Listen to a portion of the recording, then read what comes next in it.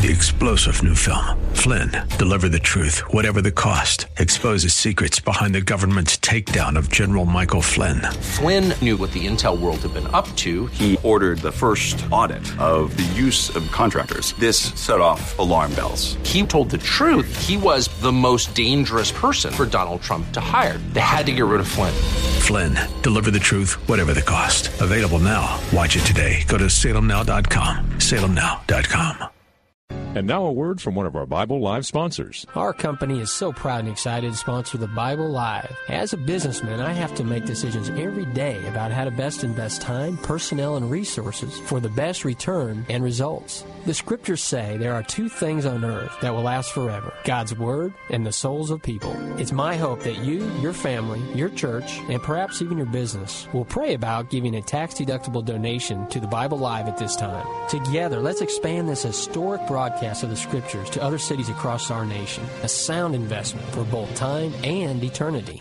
You can donate by credit card at the Bible Live website, www.thebiblelive.com, or mail your check for the Bible Live to P.O. Box 18888. That's P.O. Box 18888, San Antonio, Texas 78218. Welcome to the Bible Live Quiz Hour. It's time to test and grow your knowledge of the Bible. The entire Bible every year. On Sunday nights at 9, join us here for the Bible Live Quiz Hour. Soapy will ask questions from the Bible Live leaders. You call in with the correct answers, and you win. It's just that simple. So get out your Bible, put on your thinking cap, and hit that speed dial. Because here's the host of the Bible Live, your Apache Indian scout through the Book of Books, Soapy Dollar. Here we are, folks. Thank you for joining us. We are in the house. Jacob right across the table. Tonight we move from the book of Isaiah that we've been looking at for the last, 2 or 3 a couple of weeks. Sundays? Yeah, a couple of Sundays at least. And tonight we move from the book of Isaiah, this great prophet of God, to another equally great prophet of God, and yet a lot of people consider him, to some degree at least, I guess at some level you could evaluate his life and his ministry and his influence, and you would say that Jeremiah was a failure, that he just didn't have the effect he wanted to have. He didn't have the intended effect. He was not listened to. He was not respected.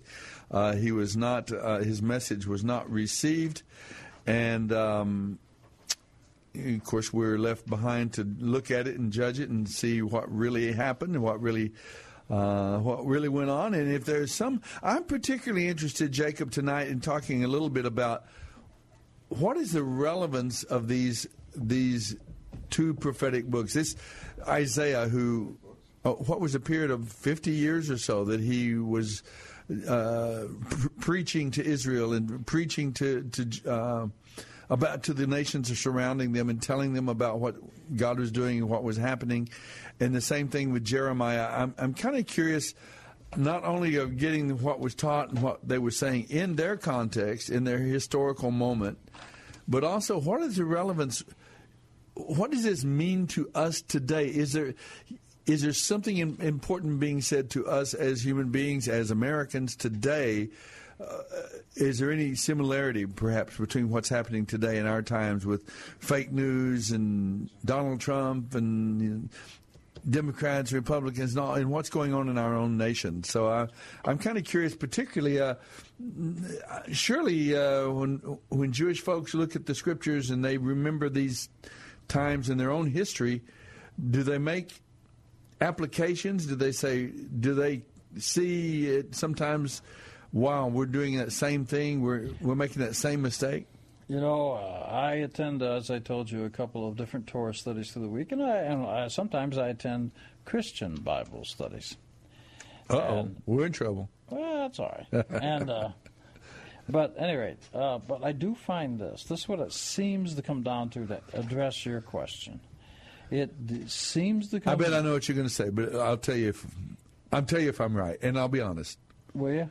You don't want to put it in a sealed envelope or like that? No. I have a feeling I know. Well, it comes down to what somebody believes. If somebody believes it, then it's relevant. If they think it's just a bunch of stories put together by several different writers, in other words, when somebody tells me, oh, this is put together by many different people and they just signed different people's names to it, my response is, well, what you're telling me is it's a forgery. Because if I write a check and sign SOAPY's name to it, that's a forgery. So if I write a book and sign your name, that's a forgery. So I always say, well, what you're telling me is it's a forgery. So it depends on what you believe. And that's really what it comes down to. If you want, but it is a choice. And I have made my choice because John's holding up a signed Ghostwriters in the sky, or don't lie. Okay. But anyway, but I have noticed everybody's going to make a choice. And I've looked at everything, and I've listened to the arguments and all the presentations on every side of the table because I've been very curious. And I wanted myself to have an answer.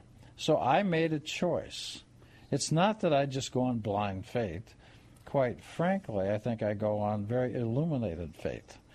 Right. But to be illuminated, you got to know what it says. But I have found... That's what I thought you were going to say. Not only that we don't believe it, right. But frankly, I'm not even sure anymore people read it. I mean, I'm not even quite sure they even know. And maybe that's a sign of not believing it, but well, I have found that many people, and this is kind of across the board. Now, I'm going to be quite frank with you, not in the real deep believing Christian setting, they do read it. And in the deep believing Jewish section, Orthodox, if you will, they read it. But I have found in the run-of-the-mill, cotton candy Christian setting, and in the cotton candy Christian, and in the very unaware area of the Jewish readers, they don't read it. The first time they hear it is when they come to the study. That's the first time. I'm not going to pick on anybody, but I do find I heard several things said, and I'm sitting there and I'm thinking, the questions they're asking and disputing come up within the next 10 verses. And that tells me somebody has not even spent 10 minutes reading it. Now, that's okay. I go some places sometimes and I'm tired. I just want to sit there and be entertained. You run with it. I'll be clever and come up with a question. But I have noticed that what people, one of the real hazards, and I have found, is that people disassemble. And see, in Hebrew, it goes exactly backwards. You're not supposed to disassemble. The original is what it means. You're supposed to assemble. So you take the later words and put it on what the original was. So it's exactly backwards, but in our scientific knowledge, we tend to do retroactivity engineering. So we disassemble. But what I have found is that if you believe, and it's a decision, if you make a decision, I made a decision. That's the difference. I said, look, without this, if it's not real, why study it? I'm wasting my time. And why should I waste my time? I can do something else. So, however, I prefer to kind of paint it in a very positive light. This is going to be a little surprising to you, whether it was in a Christian setting or a Jewish setting. If people keep coming and they keep showing up, I have the feeling that somewhere they want it to be true. Sooner or later, yes. Well, I don't know about what's going to happen sooner or later, because I really want to focus on what they want. Mm-hmm. I think they want it to be true. And I could be wrong about that, but I think that's what they want, because they're coming because they want it to be true. They want to be argued. Now, I'll tell you, there are some fine Jewish scholars out there, but they like to pick apart things. Mm-hmm. And I have found this, that what they do is they're so concentrated on defining another word and saying, oh, this came from Babylon, this came from this, and they're picking it apart, exactly opposite what Hebrew literature is supposed to do. But what they don't do is they never give context, all the scholars I'm talking about. They don't give meaning. They don't come up with a better moral lesson, they will never even take the position of saying, what is the moral lesson? What's the meaning I'm supposed to be getting out of this? That's never mentioned. One of the primary rules is the first thing that must be discarded is any kind of supernatural events. That's immediately discarded. Right. Yeah. And in fact, there's a pretty famous scholar at one of the colleges, and he's well acknowledged. He's a scholar. And I've spent 30 hours listening to him. And he absolutely says, and he's a very fair man, because he says, look, the first thing we do is we disallow anything supernatural or spiritual. That's out of our realm. So now we're just going to talk about what things say and what they mean. Well, immediately you can start tying it to other cultures that have similar stories or perhaps similar words. What happened is, but I find he never gives a better moral lesson. He never even explains what was the message, the meaning of this passage. He doesn't seem to give better laws. He doesn't even seem to have better arguments. The whole thing is just pulling apart and detracting. And so I found that I was listening to something on the way. Do you think that's intentional? It has to be, right? In other words, it has to be an intentionality to that based on the fact that they don't believe this is God's Word. I think that's what I'm referring to. So therefore... belief. If you make a decision, because, faith and belief, that's really a decision. Right. It's like being with somebody you're married to. I've seen many marriages that were not wildly romantic in love, but they knew it was the right thing to do, and they made a decision. And I've heard people say this, that I made a decision to be in love and a decision to take care of my family. And the decision is what's rewarding. If you just go by your emotions, things never work. Right, yeah. So, in the biggest distinction I've noticed in certain sections of the Jewish world, they do tend to pull it apart. But they never put it back together with a meaning or a moral lesson, and even the scholars that I'm referring to. And so essentially their involvement, even their entire involvement in that is, if you take away the spiritual aspect and there's no spiritual dimension, then I assume then it's just what? It's just culture, it's just intellectualism, it's just, is that where the interest comes now? I'm Jewish, so I have, these are... No, because I did all that as a preface to what I'm going to say about my Christian Bible studies that sometimes I do attend. Mm-hmm. Now, I found a different aspect with the Christians. Both groups have a devout group that really reads it and studies it. But in let's say the far liberal, in the Jewish world, it's kind of what I described. They don't come with a better moral lesson. They don't have a better argument. They don't even have a better moral teaching. All they do is want to pull away from whatever moral teachings. In fact, I cannot find in some of the Jewish scholars, one works at a big college, and he's a very popular guy these days. Mm-hmm. I can't find, I've read 3 of his books, I've listened to over 30 hours of his lectures, I can't find that he ever has said, what is the moral teaching? What is the meaning of this passage that we're looking at? What's the takeaway, huh? Yeah. So that's what the Jews... But at the very least, on the Jewish side, you have the cultural, societal, historical, at least you have that attachment that may not be what was intended and the right one, but at least there's a logic to why they're interested in it. And believe it or not, I'm headed towards Jeremiah. Okay. Now, but I want to say in the Christian world, what I found, of course I say both sides have a very devout group. Mm-hmm. And the Christian, let's say, what I kind of term... What we call Christian, candy, cotton Christians, just lubies, take and pick. I have found that the substitute for lack of knowledge, now what I'm going to say will make me Jeremiah in some people's eyes, or should I say ears. But what I have found, what they lack for knowledge, they make up in what they construe to be faith. And faith, I think, is wonderful, but if you don't have something to tie it to, then you're making it up. And I'm going to give you a couple of examples. Well, the object of your faith is crucial in this little thing. I mean, just having faith by itself. If you don't know, I have found that the lack of knowing what something says is very, very important. Now, before we get started on Jeremiah tonight, because Jeremiah, by the time Jeremiah comes along, Isaiah was a contemporary of Hosea, and the first group of prophets.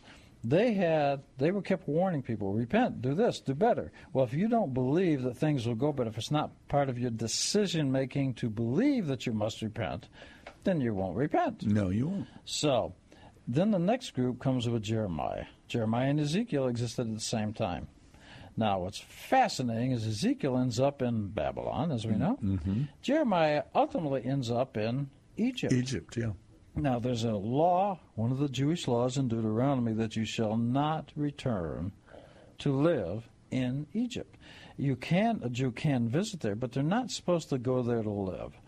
But let me just run through a kind of a scheme what happens here. There's just the overall picture. So Jeremiah, we know he's picked by God, as the story says. Well, first of all, if you don't think that's true, you're not going to buy the fact that he's picked by God.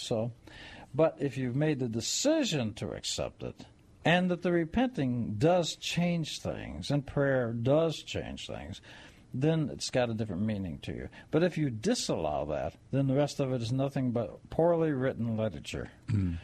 So Jeremiah exercised his ministry. He preached and he delivered his messages for about 40 years leading up to 1586 when Jerusalem was destroyed. Yes, Jerusalem was destroyed. So we're talking about those 40 years right before the fall of It is. Of and I know we're only going to go through chapter up to 13 or 14 tonight, but I'm going to jump ahead. But next week I'm going to give you a teaser. The Jews know, at least the ones that know, and the Muslims, the ones that know, that the Jews know where the Ark of the Covenant is. And has always been. And it's in Jeremiah. Now, that's a teaser for next week. So we're going to say where Jeremiah says. I've never done this on the radio show before. But next week, we're going to actually say where Jeremiah said the ark is. And the Jews followed the book of Jeremiah to find it. Did you know that? Isn't that interesting? Actually, I did. But I'm looking forward to your sharing it again. I actually heard a rabbi with my own ears say, I've been asked by the state of Israel not to say if we found the Ark of the Covenant. When he was asked, did you discover a reporter asked, did you find it? And he said, I've been asked by the state of Israel not to say if we found it. I can only tell you that we're not looking for it no more. But at any rate, what I understand is still technically missing is the breastplate and that kind of thing. At any rate, now, so let's go back and let's take a look at the schematic, you might say, of Jeremiah. So Jeremiah, when he comes along, the request for a repenting, that's kind of over. There's been what you might call a divine decree. The judgment's set. It's too late. Now, that's why they don't like him, because they start saying things to him like, well, God didn't say that. This is something else. They have these false prophets, false kings. And he has it recorded there that God said at one point, which is really striking. Really, if you ever read it head on, it just sort of kind of sits you up straight. And God tells Jeremiah, don't even pray for these people anymore. That's right. In fact, he names 3 very famous people, doesn't he? Do you know the people? Tell me. Daniel, Moses, Noah. Even if they were to come back. But let me tell you, just give you a sketch. Now, we're not anywhere near this tonight, but I want to start off so as we go through the first 13, 14 chapters, we got an idea of what's really going on. In 42:4, and I'm reading from the English translated from the Hebrew, okay? Jeremiah 42:4. Yeah. And it says, 42:4 says, where am I at? Okay. The prophet Jeremiah said to them, all right, I will pray. Because they came to him and said, Jeremiah, hey, look, things are looking pretty bad. Pray for us. Go to God, talk to him, because, he evidently listens to you, so go pray for us. So his answer in 42:4 is, the prophet Jeremiah said to them, all right, I will pray to our God for you, as you request. I will tell him I will tell you everything he says. I will tell you exactly what he says, and I'll reply it back to you. Now, why don't you read the verse 10? So Jeremiah says, "You sent me to the Lord your God of Israel with the request, and this is God's reply. Stay here in this land. If you do, I will build you up and not tear you down. I will plant you and not uproot you, for I am sorry about all the punishment I've had to bring upon you. Do not fear the king of Babylon anymore, says the Lord, for I am with you and will save you and rescue you from his power." So they have just told Jeremiah they want him to talk to God. He says, okay, I believe you. I'll go talk to him. And I'll come back and tell you what he said. And you just read what Jeremiah told Stay here. Stay here. Let's see what happens. Now take a look over at 42:19. This is all in chapter 42. "Listen, you remnant of Judah. The Lord has told you, do not go to Egypt. Don't forget this warning I have given you today." This is Jeremiah speaking. "For you were not being honest when you sent me to pray to the Lord your God." Look, your word they use is "you're not being honest." In the Hebrew version, it says you were lying. No, you were deceiving me. You wanted me to tell God that, and it didn't. But go ahead and read what you got. You were not being honest. You were deceiving. You said, "Just tell us what the Lord your God says, and we will do it." And today I have told you exactly what God said, but you will not obey the Lord your God any better than you have in the past. So you can be sure that you will die from war, famine, and disease in Egypt, where you insist on going. Now, so they were told, we just said in Deuteronomy there's a law not to reside in Egypt anymore. Don't return to sin, in other words, what that's about. So what's happening is, he said, okay, I'll do what you say. I'll ask God. God says, don't go down. Stay here. I'll take care of it. If you repent and stay here, I'll handle it. They didn't. And then Jeremiah says, you lied to me. You deceived me. So then they go. And have you read verse 20 already? In that same chapter? Yes, I did. Okay. All right. Well, now look at what I really want you to do is take a look over at, let's see, verse 44, verse 1. "This is the message Jeremiah received concerning the Judeans living in northern Egypt, in the cities of Migdol, Taphanes, and Memphis, and in southern Egypt as well. This is what the Lord of heaven's armies, the Lord of Israel, says." Mm-hmm. Did you catch what you said? So they lied to him. They wanted him to lie to God. Mm-hmm. He told them what God said. But now we have moved. They actually went down to Egypt. Not just to visit. They're living in northern Egypt, in the cities, these cities mentioned, and in southern Egypt as well. So they actually did. And I want to tell you, there is a city that the remnants are still there, by the way, in Egypt. And I believe the name of the city it's now called Elephantine. And it was a Jewish city. And those were the Jews that came down from Israel after this whole incident with Jeremiah. They no longer exist there. Exactly what was said did take place. And when they left, they actually they kidnapped Jeremiah, and Jeremiah is taken with them. Now, history records, because in Jeremiah, when the book ends, we don't know where he's going. But history records, both, by the way, Egyptian and Jewish history record, that Jeremiah did go down and did die in Egypt. Mm-hmm. So what's fascinating is, now, how many books do you know in the book of Jeremiah? How many chapters? Yeah, chapters. I can look real quickly. You can. You got it right. I've got it right in front of me. I think it's almost this. It's I was going to say 50. What is it? 52. 52 chapters. All right. Well, it's interesting. Now look at verse 51:64.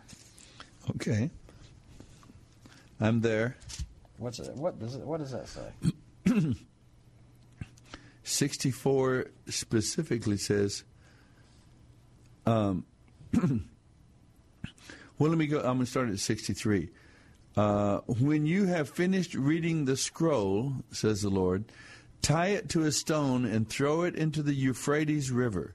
Then say, in this same way, Babylon and her people will sink, never again to rise, because of the disasters I will bring upon her. this is the end of Jeremiah's messages. No. Jeremiah. Now, let me give you the literal word-for-word translation from the Hebrew. Okay. It says, the last sentence is, up to here, the words of Jeremiah are, and now stop. That's when it's all done. So all we know is that he was taken down. And then after that, of course, Jerusalem was conquered and destroyed. That's when the first temple was destroyed. So what we've got is, we've got these people actually not wanting to tell the truth to God, but they want Jeremiah to lie to God for them. Mm-hmm. And Jeremiah comes back, confronts them, and said, you told me this, you repent. But so it seems that might have been a slight chance, but the divine decree at the time of Jeremiah was already in place. So it seems like it was coming. So at any rate, I wanted to give that kind of a thumbnail sketch to show you what's really going on. And they did exactly what's said in Deuteronomy. Do not return to Egypt. Egypt in Hebrew is Mitzrayim. That just means boundaries. So you're within the boundaries. Boundaries of what? Boundaries of sin. And yet they have returned.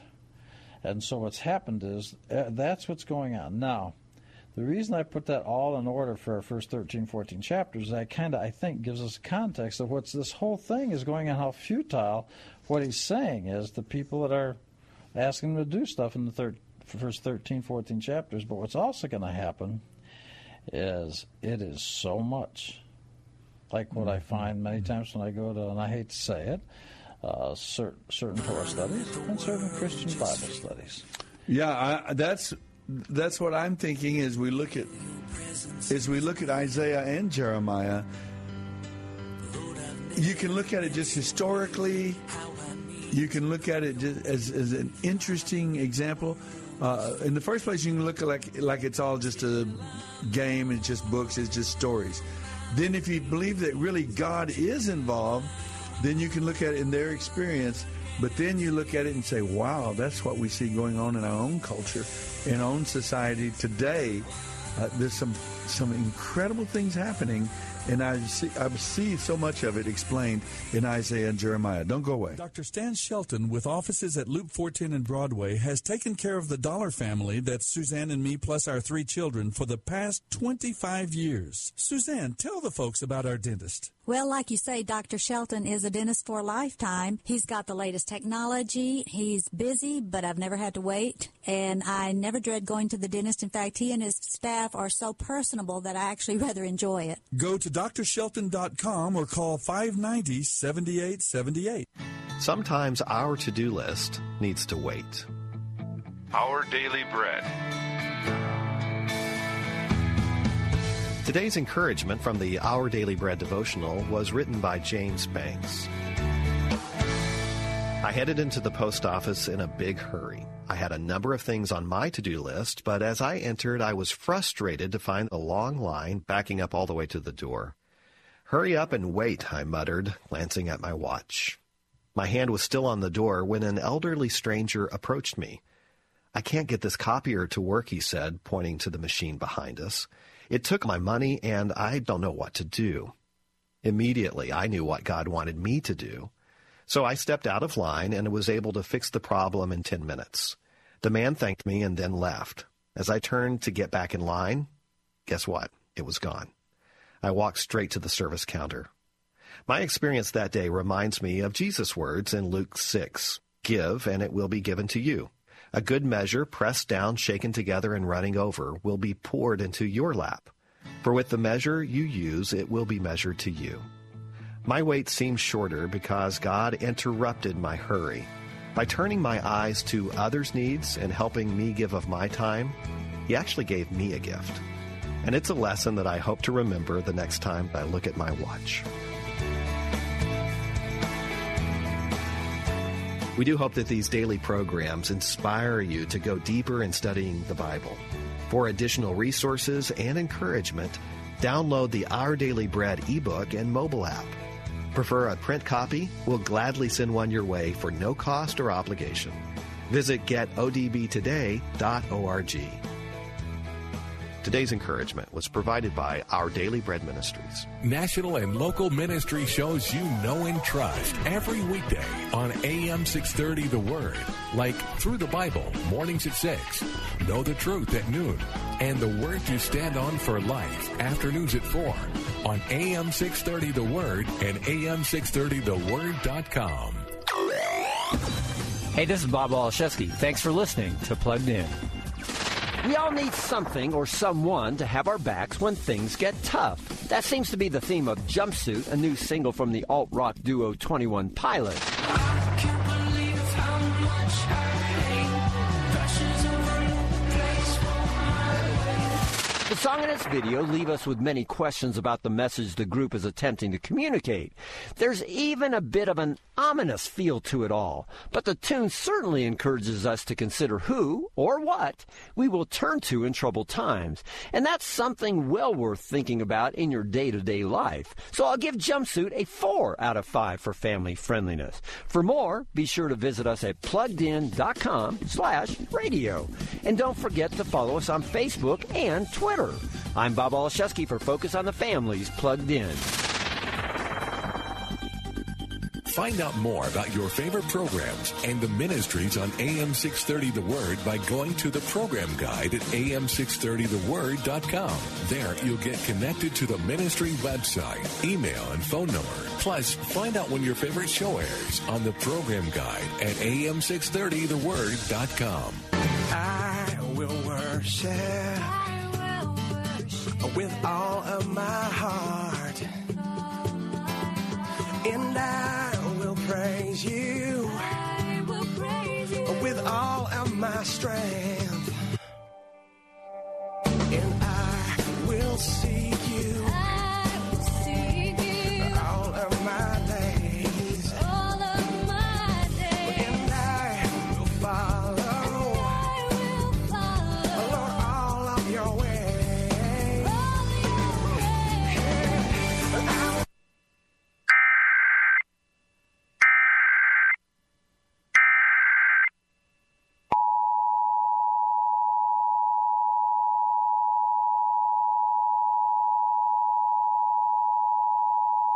The National Weather Service in Austin, San Antonio has issued a flash flood warning for southern Bexar County until 11:30 p.m. Central Daylight Time.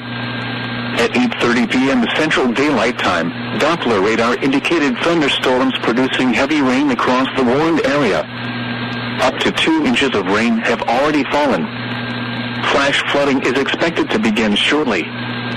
Some locations that will experience flooding include San Antonio, Stinson Municipal Airport, St. Hedwig, Almendorf, China Grove, Lackland Air Force Base, Sandy Oaks, Von Ormy, Buena Vista, Martinez, Mitchell Lake, Losoya, Southton, Sayers, Thelma, Brook City Base, and Browning Lake. Additional rainfall amounts of 2 to 3 inches are possible in the warned area. Turn around. Don't drown when encountering flooded roads. Most flood deaths occur in vehicles. Be especially cautious at night when it is harder to recognize the dangers of flooding.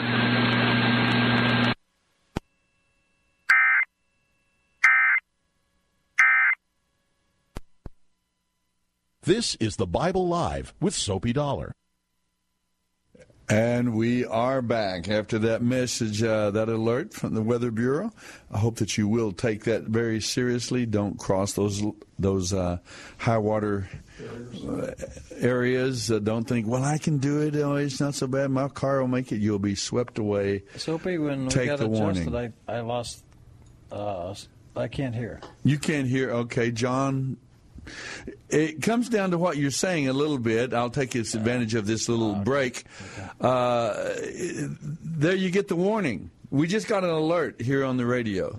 It said, about "Don't serendipity." Yeah, the rain, the flooding. There's going to be flooding here and there. Don't try to cross those high water areas. Don't the warning. But and yet, in spite of that warning, clearly, repeatedly given over and over again, you'll be swept away. This will happen. We don't do it. What is it? We don't believe them. We don't believe they know what they're talking about the weather and about the power of the water that can carry a vehicle away. We don't believe it. We just, I don't. And the same thing here we're talking about. God is giving a warning. God is telling us very clearly this is happening, and yet we just insist on walking off the cliff. We're just.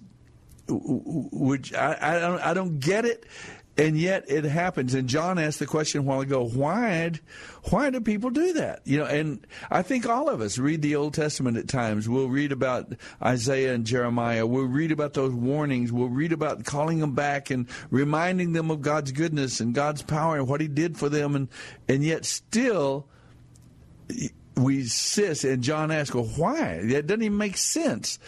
But it makes sense in the biblical worldview, and because there is such a thing as sin. It's fundamental. It's basic. We are wicked, perverse. We want what we want when we want it. We want it our way. We want, and we just, when God tells us, that certain things are evil and wrong and destructive to our lives, we don't want it because we like those pleasures. We like those things. I was listening, as you know, to this week on the internet. I discovered, my wife discovered this fellow named Jesse Morrell. You can YouTube, you can Google Jesse Morrell preaching at universities and so on, and being punched in the face and all. There's a street preacher, and he reminds me so much of what Isaiah, Jeremiah, Hosea, what these prophets must have been like. He's going to the free speech centers of the universities where people are espousing all kinds of violence and socialism and all kinds of immorality and homosexuality and so on. And he goes and he proclaims the message of the gospel, straight, clear, the message of redemption, calling people to repent, to turn back to God, to obey God's commands, to abandon their sin, and that God will act on their behalf. And now, of course, he's met with violence. He got punched in the face, and one of the time, he's right there. You can see it on YouTube, Jesse Morrell, and I emailed you and I said, this guy reminds me of prophets. Did you go and watch some of that, and did it have the same effect on you? You put me in such an awkward position that I now know you're not reading my text. I did know, actually. You did. That was my getting you to tell about it. Yeah. Yes, I watched you said 3 you or did. 4 of them and surveyed some others. And I saw the one where he got punched.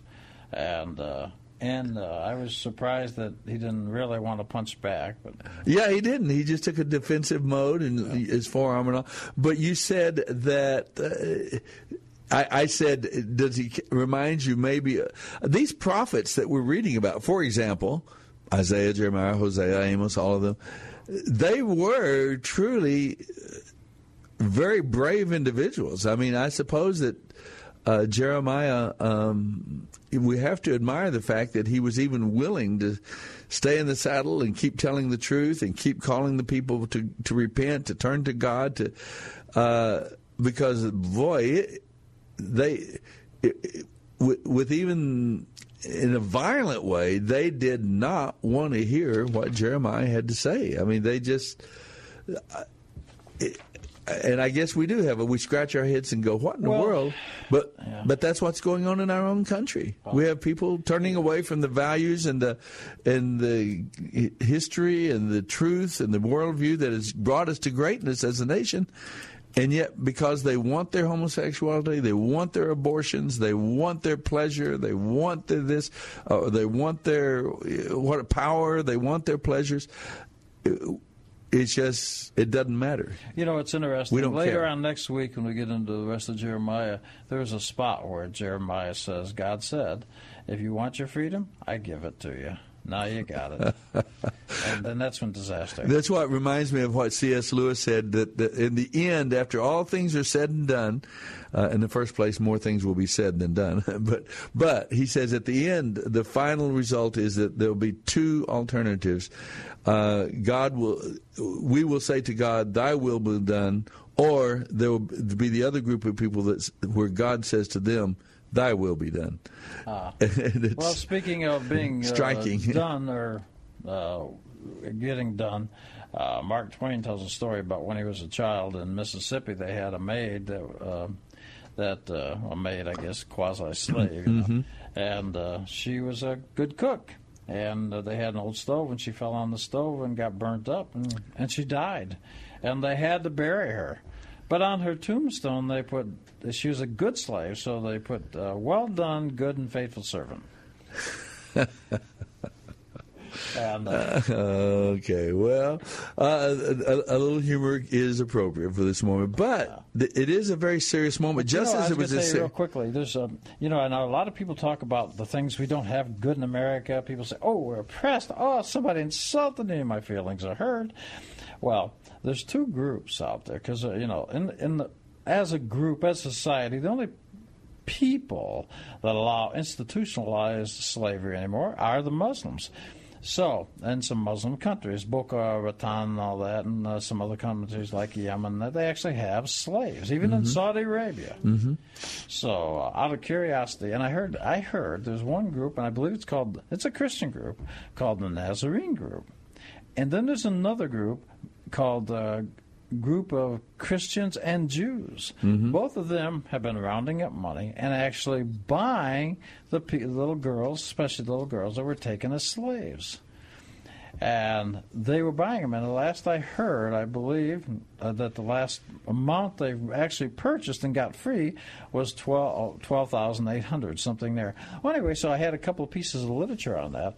And I took it around and I showed it to some people. I said, "Hey, we talk about maybe we can't go in the bathroom with somebody, and we should just be able to do that, and everything's just right, and we're so oppressed." I said, "Here's oppression." And I said, "But nobody seems to care." And I've got to tell you, it was kind of humiliating to me. I found almost the most, if I may say, the most liberal people couldn't have cared less. They were so consumed by, they felt their oppression, and they don't know what oppression is. When you can't even go to the bathroom unless somebody says you can, when a woman or a young girl must marry somebody, when they must have sex with their master, when they must do whatever they're told to do, that's oppression. And that should stir us. That should move us to action. And you would think that matters.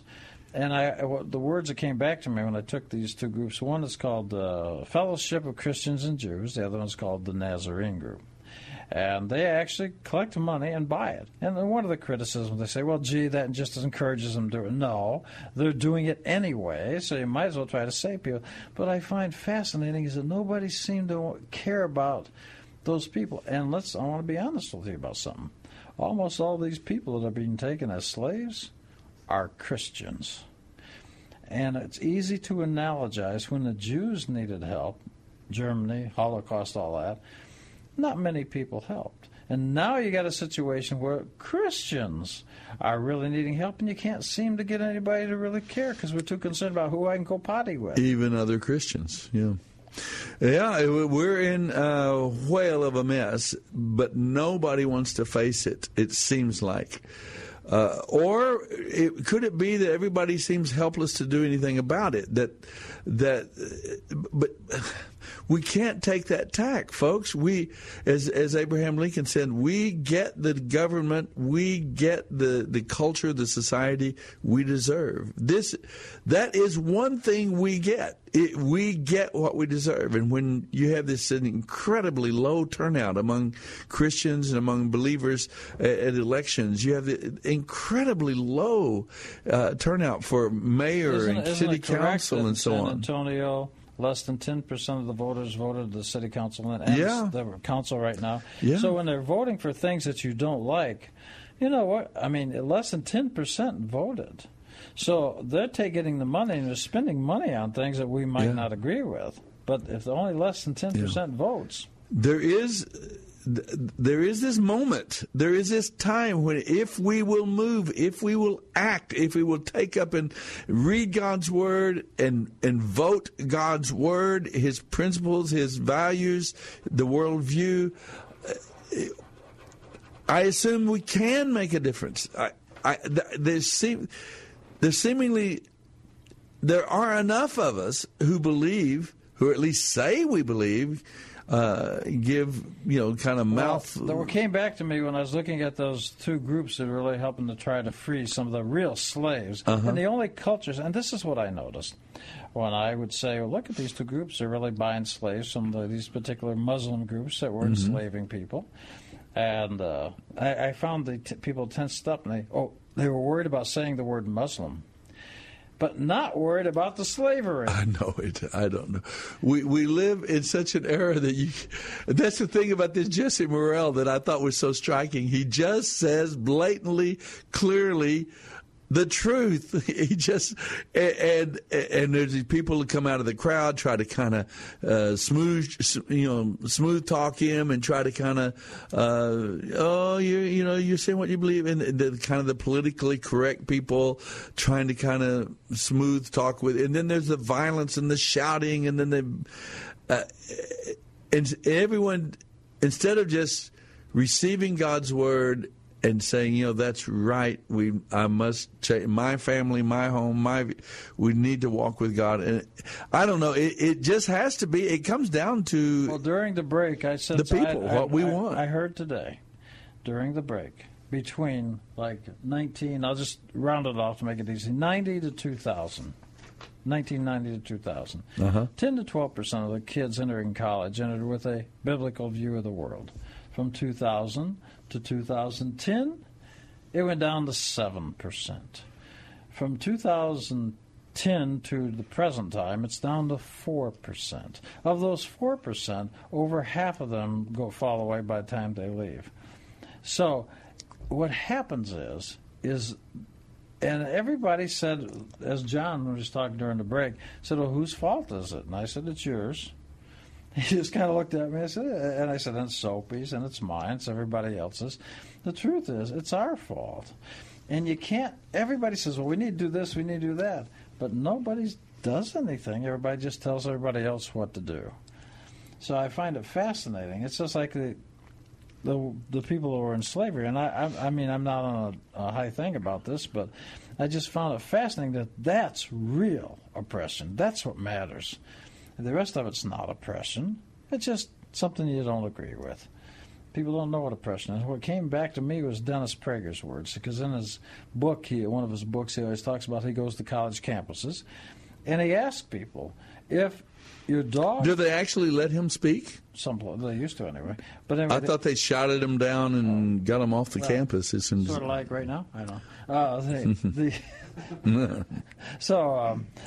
But when he says, if your dog was drowning and a stranger was drowning, who would you save? And he says, almost uniformly, the college kids say, well, it's everybody's own personal decision. They may love their dog more than they know the stranger. And his point, Dennis Prager's point, was that nobody told them a human being is more important than a dog. And so when I was doing that slavery thing, I was giving out to some people, and I was listening closely, and I was thinking about that example. And I found basically it's true. I'm more worried about somebody saying something that offends me. And I actually got a couple people that kind of just stiffened up when I said, well, in the Muslim countries, it's still allowed. I could tell they didn't like that. But the truth is, it's not the word that was mattered. Somebody being a slave is what mattered. And let's face it, most of the people that are being taken as slaves are women and girls. So they can be abused. And there's just something wrong with that we don't care. But we do care about a choice of words. We do care who would go to if we can go to potty with somebody. Political correctness, of course, is there as well, the way we speak. But just clearly saying the truth, it just drives people crazy these days. I disagree with you a bit in the sense that I think there is a remnant. There is a small, I don't even know what size it is. It's somewhat reflected in our political process. It's somewhat reflected in the voting and so on. There obviously is a battle going on for the soul of America. This land there's a tremendous debate. There's a tremendous battle going on between the forces of evil, the forces of progressiveness, and so on, and against God's word, against God, against God's people, against the values that are purported in the Scriptures, the truth of the Scriptures, which form the foundation of our formation as a nation. But I think there are people out there bravely counseling women going to abortion centers, and there are people who are confronting these issues and bravely preaching and sharing and encouraging, and there are people praying and working, and there are all kinds. There's slavery, there's abortion, there's sexual immorality at every front, there's lying, there's hedonism, there's materialism and money. There's now socialism is gaining a foothold, evidently in the Democratic Party and the American politics and so on. So, socialism at its very root is stealing. It's immoral. It's taking from people what belongs to people, their earnings, and by force taking it and giving it to others. Whereas the biblical model is that that belongs to people, but people are free to give it. And that was a part of our culture for decades and decades and decades. And then the government started taking over the area of charity and giving and taking care of the weak and the sick and so on. And now God's people are just receding, and we've got to take back territory. I think there are people working and praying, and just this morning, 2,000 young men and women in the Air Force, we talked about these very issues, and talked about God's word, and talking the validity and the authority of God's word, and He tells us how to live, and God's laws are clear, and so on. I used that illustration this morning. There are only two groups of people ultimately going to come out: those that say to God, "Thy will be done," and then there's the group that God is going to ultimately say to them, "Thy will be done," and they won't like what they get. So anyway, I think there are people who are acting, here we are, we're trying to shout to people, repent, turn to God, get back in your church, get back in your synagogue, so worship let's say God. Somebody does that. Do the right thing. Okay, do the right thing. Mm-hmm. I'm going to criticize you.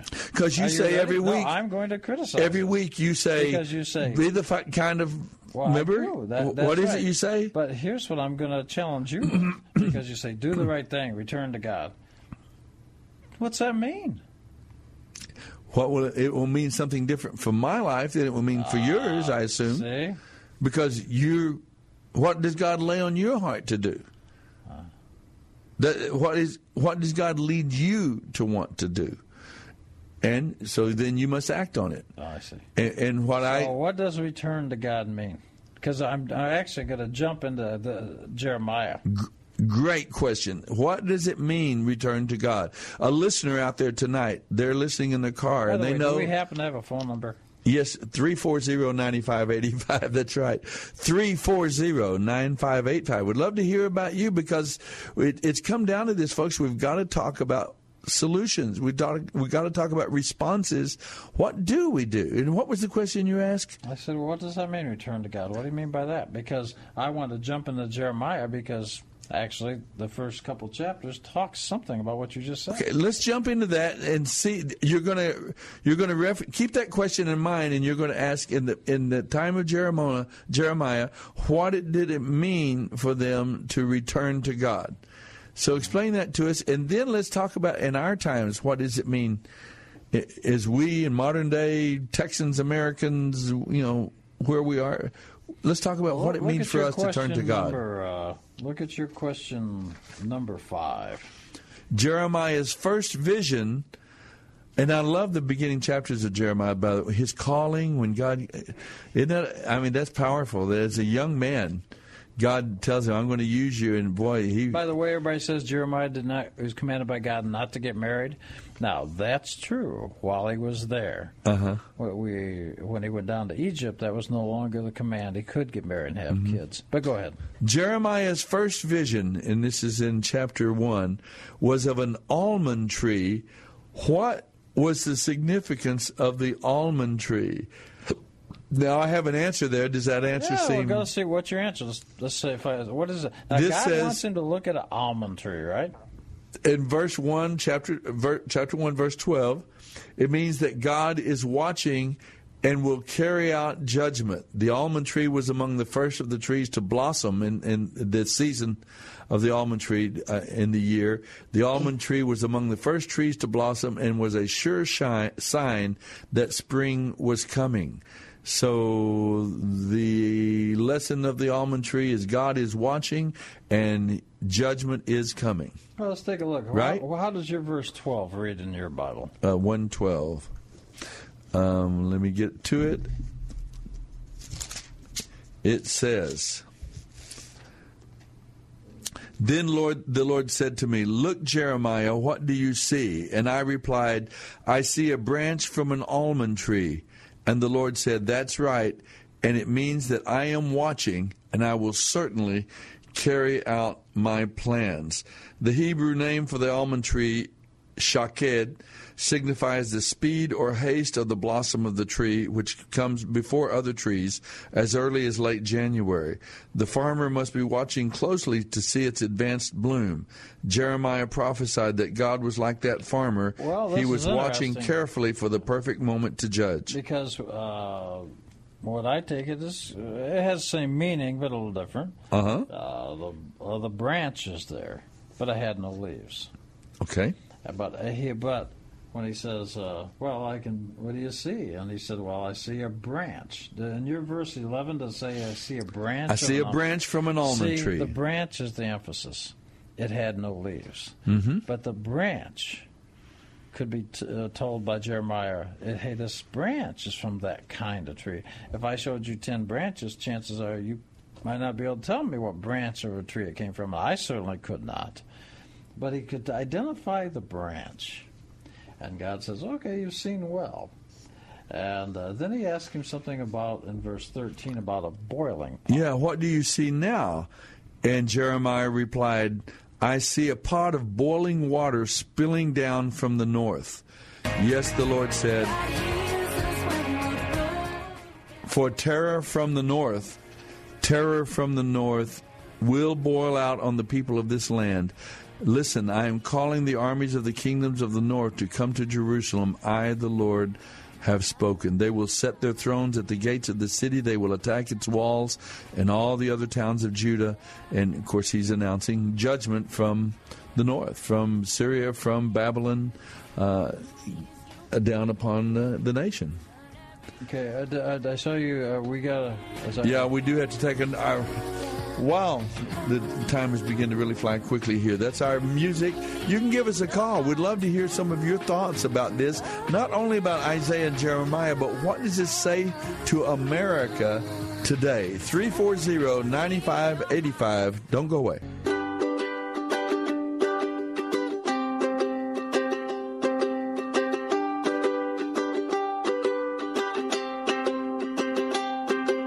Marvelous grace of our loving Lord, grace that exceeds our sin and our guilt. Yonder on Calvary's Mount outpoured, there where the blood of the Lamb was spilled. You're listening to the Bible Live with Soapy Dollar.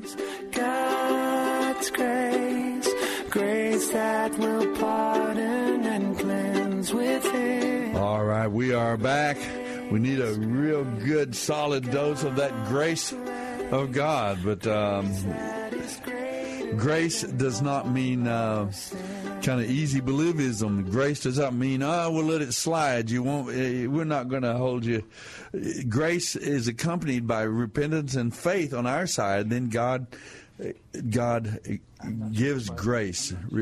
When we repent, when we turn back to Him, His grace kicks in. But it's just not, it doesn't mean, okay, I'm just going to let you off this time. You can go on being wicked and evil and destructive. That's where we're talking about. We're into the books of Isaiah, Jeremiah, these great prophets of God. So the boiling pot, and what relationship does the almond branch and the boiling pot have? I'm told that the general interpretation, I don't know, Jewish, Christian, or whatever, but is that this was, the almond tree was the early budding tree, and that it was one that... Right, early, it's fine. It gave them a warning. Yes, but first he shows him the branch without almonds or lemons. Well, I didn't see that. It just said, look what you see. I see a branch from an almond tree. And one of the early blossoming plants is the almond tree, because it's early with blossoming with almonds and leaves. But he shows him the branch, because this almond tree is just a branch. He says, what do you see? I see a branch. What kind? It's an almond. Yeah. And he says, you've seen well, because the first one that's going to blossom means my judgment's coming rapidly. I am watching, and I will certainly carry out my plans. So first he shows him a bare branch, and he says, well, this blossoms soon, so that means judgment's coming soon. And then he talks about this boiling pot. That's the Babylonians coming. And and so what's happening is... and you know what? Even we talk about historically, the Babylonians came and they destroyed Jerusalem, and it's just sort of like cold facts that we're talking about. But am I right in something like how many millions of Jews were slaughtered by the Babylonians? Babylonians, I don't know the answer. Romans, I can tell you. About 2.5 million. That's what I thought, yeah. But it was the slaughter was terribly under the Babylonians. Remember, the siege was set, and people were eating their own children. The famine was so great under the siege of the Babylonians. So there was terrible, unspeakable suffering, and I think we need to realize that today that America is not exempted from the rules of God, from the laws of God. That we are, in fact, we've already outlasted what really great empires have lasted over the centuries. And many I've begun to say this is going to happen in our lifetime. So there's a great motivation for us as God's people, particularly as God's people, to repent. But I love your question tonight.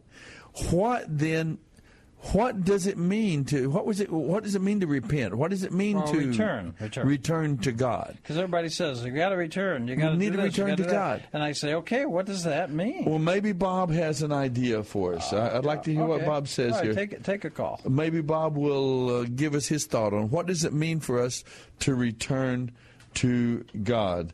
Let me see. I didn't hit the right button for him there, and I need to. Let me see. Hang on a second. I'm going to get to you, Bob. I promise. I know I will. I think I'm in touch with him now. Bob, are you there? Yes, sir. Hi, SOAPY. Good. This is a very serious conversation we're having tonight about. Yeah, it's a lot of fun. Isaiah, Jeremiah. What is God saying to us as God's people today? I'd love to hear some of your thoughts on this. Wow, the contemporary part. That's kind of interesting, but I was kind of going back on the history part. I was thinking, well, it would be logical that they must have left. If they have to return, then they must have lost what they had. I think it's an old Motown song. That guy got what he wanted, but he lost what he had, and kind of the cute way that the Motown guys had of putting their lyrics together. Right. But and sometimes it's it might have something. Ultimately, as you read the whole book, it might have something to do with the sabbatical years and iniquity. There may have been some iniquity that cropped up in that they were too greedy and not forgiving debts, and maybe not not letting the land rest.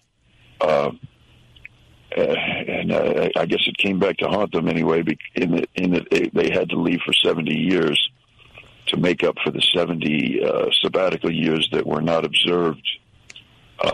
Right. But then in the New Testament, in the New Testament it says it says to forgive 70 times 7. So maybe beyond that 70 times, once it goes up beyond 490, maybe a judgment has to come. Interesting.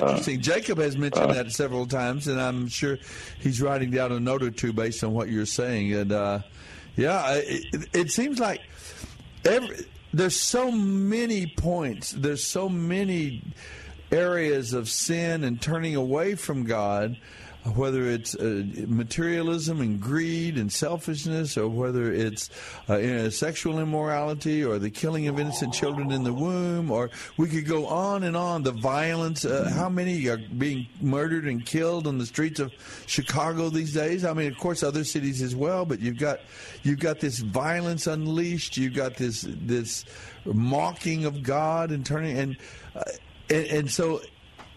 I think there's not going to be just one response that everybody has to do. Jacob asked the question, what does it mean to turn to God? What does it mean for us to return to Him?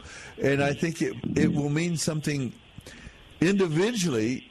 Bob, what would it mean to you? That's going to be my contention. Okay. It cannot mean something individually. That's the hazard. But Bob, tell us what you think. But it's kind of a collective judgment for the nation, you mean? Is that what you're saying? No, but go ahead. Instead of individual? Okay, no, I don't know. I'll get him to share it in a moment. Do you have a thought about it, what it means? Well, I remember when they were at the Red Sea, they had I read it kind of carefully, and they were kind of looking back towards the Pharaonic army that was coming towards them, and they had to make an about face and see the salvation of the Lord, the Most High, and then they saw then He raised the scepter, and then the waters parted, and they were able to go through on dry land. But they had to do an about face, and sometimes on teshuvah or shuv is the Hebrew. It means you have to make an about face and make a change of your ways. But I think Jeremiah, he really tried to do that, but sometimes he would take his words to the king and they'd throw them in the fire. And I think Baruch, his scribe, had to actually write the whole scroll again. But I don't know. That's what he was up against. He was thrown in dungeons and stuff like that. It was terrible. To support what you're saying, could I read just the first 2 verses from chapter 2 to you? Yes, sir. Okay. Chapter 2 is God's word came to me, to this Jeremiah talking. Go out to Jerusalem. God says, I remember how faithful you were in your youth, your love as a bride, how you followed me in the wilderness, a land that had not been sown. Israel is holy to God, the first fruit of his harvest. Whoever tries to destroy her will be held guilty, and evil will befall him, says God. So that's actually going right back to what you're saying when they were at the parting of the water. So they did have to do it about face, as you say. And you're right, the words you quoted is correct about teshuvah, that's right. But what does it mean, and this is what I was saying, is it cannot mean individually what I think and what you think. I don't think it means that. My position is the return to God has a very concrete meaning. So what would that mean? You say about face, turn around. Well, that's great, but what are we doing? Well, maybe you can answer your question. Okay. Well, here's what I'm saying, Bob. I'm saying this. Your return to God is very specific in Isaiah early, and even in Jeremiah. It means repent for what we've done wrong. It has a very definite meaning. Repent for what we've done wrong, our sins. Now, the difficulty is, if you have no idea what God says is sin, then what in the world are you going to repent for? So how can you return to God? That's very interesting. I sometimes talk to Christians, and they mention about being a Gentile and being a Jew, what the difference is, and I sometimes think, how would the Gentile really know about what Moses' law is when he's really not familiar with it, but the Jew is familiar with it because it's what we're raised on. But anyway, I think that the new covenant, if the scripture is read carefully, we can see that it's bringing Israel back together, the northern tribes that left in Assyrian captivity. They're going to be joined in the new covenant with the Jew. And you bring up the International Fellowship of Christians and Jews. I was able to send them a little contribution this month, and I always sign off on my letter. I put a little letter to Rabbi Eckstein, and I always end it with your brother. I sometimes mention, I hope we can take it to the next level where it's not a fellowship anymore; it's a brotherhood. And but I think this show is important in that regard. Of making the new covenant actually happen, because if you read that scripture in Jeremiah 31, it has to do with bringing Israel back together. But I don't think it's not gonna readily happen, especially if some people think the new covenant kind of did away with the old covenant, but really the new covenant actually just intensifies the old covenant. Anyway. And in that way we return to Him. It's not like we reinvented the wheel now. We have to actually return to the old ways, and the son, the children have to return their hearts to the fathers, and the fathers to the children. That's all a part of it. I agree. I think that's all a part of it. Let me go. I'm going to check out another listener. Yeah. I'll check you out, Bob. Thank you. Let's go and visit. I think Harold is on the line here. Harold, do you have a thought about this? This is a really productive conversation, I think, and a lot of people are asking, what can I do?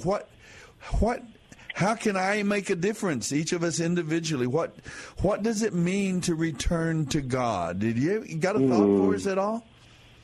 Well, of course, at all. Yeah. That's an awful lot. So I know it's a big question. It's a lot. Well, it is, and it's been answered, and there's been examples in the Bible. Also, I just want to say one thing you probably didn't know. On the way to certain, sometimes any given day of the week, I'll listen to another Christian radio show. Hope you don't mind. No, you're forgiven. Kathleen Whitten. Are you repenting? Kathleen Whitten. No. You're returning. Kathleen Whitten. I listen to her most every Saturday morning. Now, it feels so good to hear someone that believes in God and sincerely believes in God. Mm-hmm. And so, okay, besides that, that's just a little secret I guess I have. And Hosanna, chapter 3, verse 1. I think this is an example. It says, "Then the Lord said to me, go and love your wife again, even though she and other with another lover." I left out a word. Hosea. The book of Hosea. Uh-huh. Yeah. And then it says, this will illustrate that the Lord still loves Israel, even though the people have turned to other gods and love to worship them. So it takes an action. It takes somebody that has to go through some bad times, some bad feelings, and they have to realize they still need to do what they promised. They still need to care about the one. They put the ring on their finger. They quote whatever. Very you cannot break off and you do what the rest of the people do because somebody hurt my feelings or somebody did this and that. So you just have to stay with the Word of God, or like the law of the commandments, or however you want to hear it. But I'm going to let you run. It was a very difficult show for me tonight. I was trying to come up with that answer for you. There's one that's in the Bible, and it is the Bible Live show. So if y'all want to talk about that, I'll I'll see you next time. Thank you very much, Harold. We appreciate your calling in and weighing in. I like his thoughts there a little bit. Both those callers are good. Listen, let's see what the Jeremiah says, because as I just read when Bob was online, it does say that Israel's going to get disciplined. Right. It also brings in a very terrifying thing, that the rod of his discipline will also be punished. Isn't that scary? Because he says Babylon itself is going to be punished. Exactly so. Now look over at you've got a question. Your question number 7. God says He is the living water, and that Israel had made 2 terrible mistakes. Okay. One, they forsake Him, the fountain of living water, and secondly, they dug for themselves wells that are cracked and hold no water. In other words, not only did they reject the true and living God, they followed after false gods and false answers. Now we have an idea of what's being said about repent or returning to God is. It's really clear, because you've got it here. It's not a general idea. You might be able to help some remedy, but actually there's this real sense of what returning or repenting is about.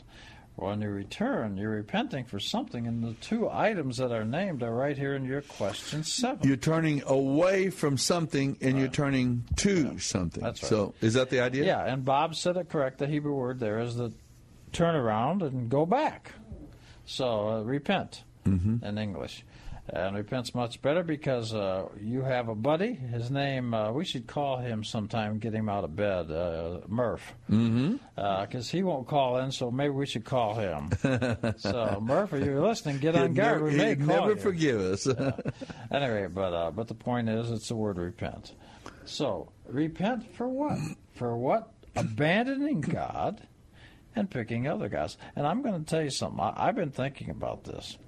And you know, and believe me, I'm not talking to get bad about movies and stuff, because I go to movies and I like movies. But you know, all these superheroes, all these people with different powers than a human being in the movies, those are gods. And we're treating them like gods, and people love those stories. And so that's a nice idea, but what we're giving up is the idea of there's a supernal or a supernatural God that actually did do something. We give up that idea and replace it with the fantasy of these other gods. And I think you're onto something there. I've often wondered, what is this fascination with these zombies and with these vampires and with these other, all of these false sort of mythological, actually, ideas? Sure. And I think there's more to it than just, and I know you think, oh, those are Christians again, going out after movies and so on. But no, there is a significance to these things. It means something, a fascination with a different worldview, with this supernatural delivery. There's not an addressing of sin, of unrighteousness. It's this supernatural delivery to go ahead and keep living the way we want to, but because we got this supernatural God, this substitute God that's going to keep it, we can keep living the way we want to. And that's not... And don't get me wrong, I'm not saying don't go to the movies. That's fine, go to the movies. But I am saying, like I'll tell you, I did go see that. I've seen both movies, Death of a Nation, and I've also seen the movie Black Klansman. You saw Death of a Nation? I did. And I saw Black Klansman. Who did Death of a Nation? D'Souza. D'Souza. Okay, that's what I was thinking. You've seen that already. Boy, are you good at those. Are you getting to those? How was it? What do you think? I don't have much of a life. That's kind of what I do. No, but does it seem well... is it a good message? Is it something helpful? Yeah, it's fine. I catch his drift. I get to, some of the things you're surprised about, like they've been talking about Charlotte and that kind of stuff, and their clans and all that. Well, the truth is that one of the leaders and organizers on there that he interviews in the movie, and the guy talks about how he doesn't like Trump. He liked Hillary. And you say, and you're back saying, what? And because your instinct is different. And how about that? The little Klansmen or Nazis or whatever they were. Probably not much would have happened if that Antifa and the other groups hadn't shown up. And got into the fight with them. But, I mean, because the truth is... So you got these two very, very misguided, even wicked groups fighting and causing this upheaval. So well, let's not be sexist. You called them misguided. Let's call them Mr. Guided. Mr. Guided, okay. Well, the point is, and we've only got a little time left to talk about. I am curious about what you're saying about. I'm me. I've got my limited little world, my limited little circle of friendships, and my circle of influence that I can have. The things that I'm open and available to me to do, and so I guess returning to God would be for me to do what God seems to be for me personally. There are things I need to turn away from in my own life, in my own behavior, and in turn to. And then there's my family, there's my circle. Love my wife, be faithful to my wife, love my children, guide my children, pray for my children. Then there's my neighbors, and in other words, we all have that little circle of from the personal to the national. Now, all I can do in terms of national politics. What we're doing it here on the radio, we're talking to as many people as we can, all 6 of them out there listening. But also, but I can vote, I can get involved, I can at some level. So don't you think that what it means to turn to God means... Yeah, but first you got to, that's why I started out by saying tonight, you got to think it's real. You got to make a decision if you believe it or you don't. It's a decision, your personal decision. If you choose to believe it, then this makes sense. If it's all just supernal fantasies, then it doesn't make sense. And you don't have to repent. Nothing's going to happen. I know there was a lady I was talking to, and Jewish, and she said, well, and she was very... she has a certain point of view, which is her right to do. But she said, well, Israel ought to open up the borders, let all the Palestinians and everybody in. And I said, don't you understand that they're there to destroy, not there to support?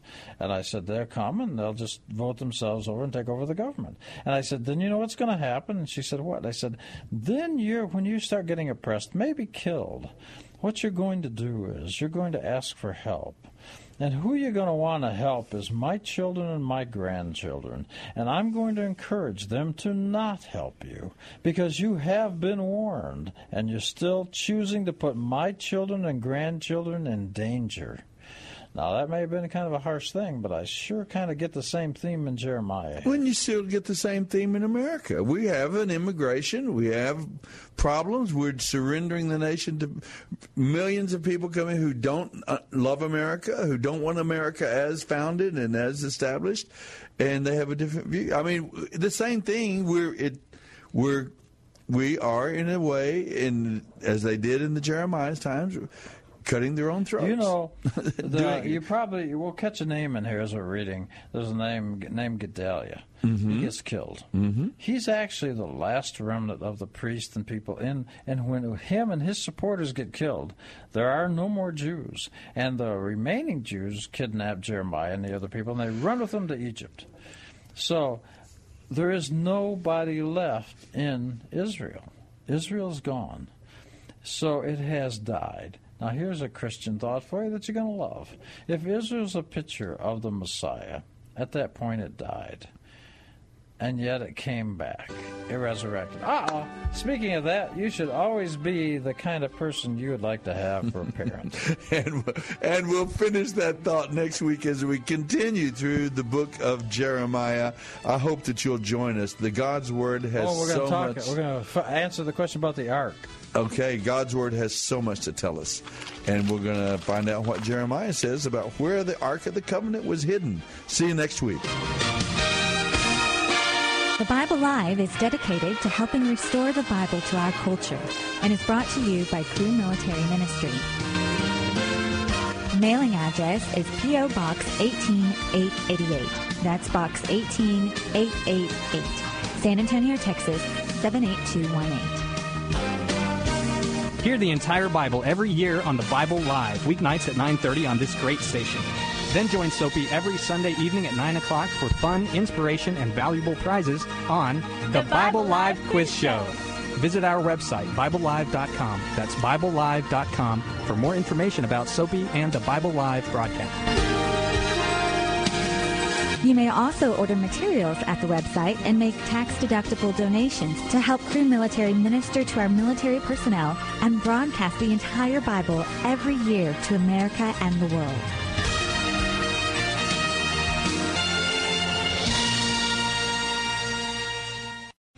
Three-star General Michael J. Flynn, head of the Pentagon Intelligence Agency, knew all the government's dirty secrets. He was one of the most respected generals in the military. Flynn knew what the intel world had been up to. He understood its funding. He ordered the first audit of the use of contractors. This set off alarm bells. The explosive new documentary, Flynn, Deliver the Truth, Whatever the Cost, uncovers the facts behind this scandal. Flynn told the truth. He was the most dangerous person for Donald Trump to hire. I find out the worst enemy that I'm going to face in my life is right here in America. They took my assessment and they wanted me to change it. And I was like, I'm not changing it. They had to get rid of Flynn. With in-depth interviews, archival footage, and never-before-seen personal records of the man behind the headlines. I just felt like I was drowning. Flynn, Deliver the Truth, Whatever the Cost. Available now. Watch it today. Go to salemnow.com. salemnow.com.